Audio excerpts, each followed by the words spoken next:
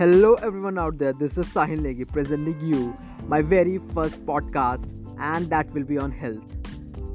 Yes, I was sick, I was overweight, I was suffering, and I didn't even knew it.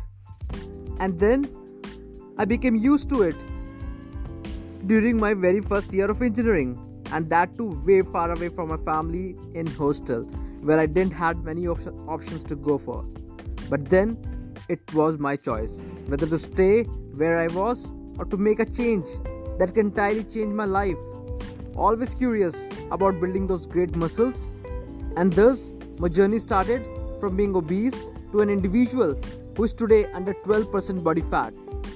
This was not easy because I had to test many diets, tried various exercise programs.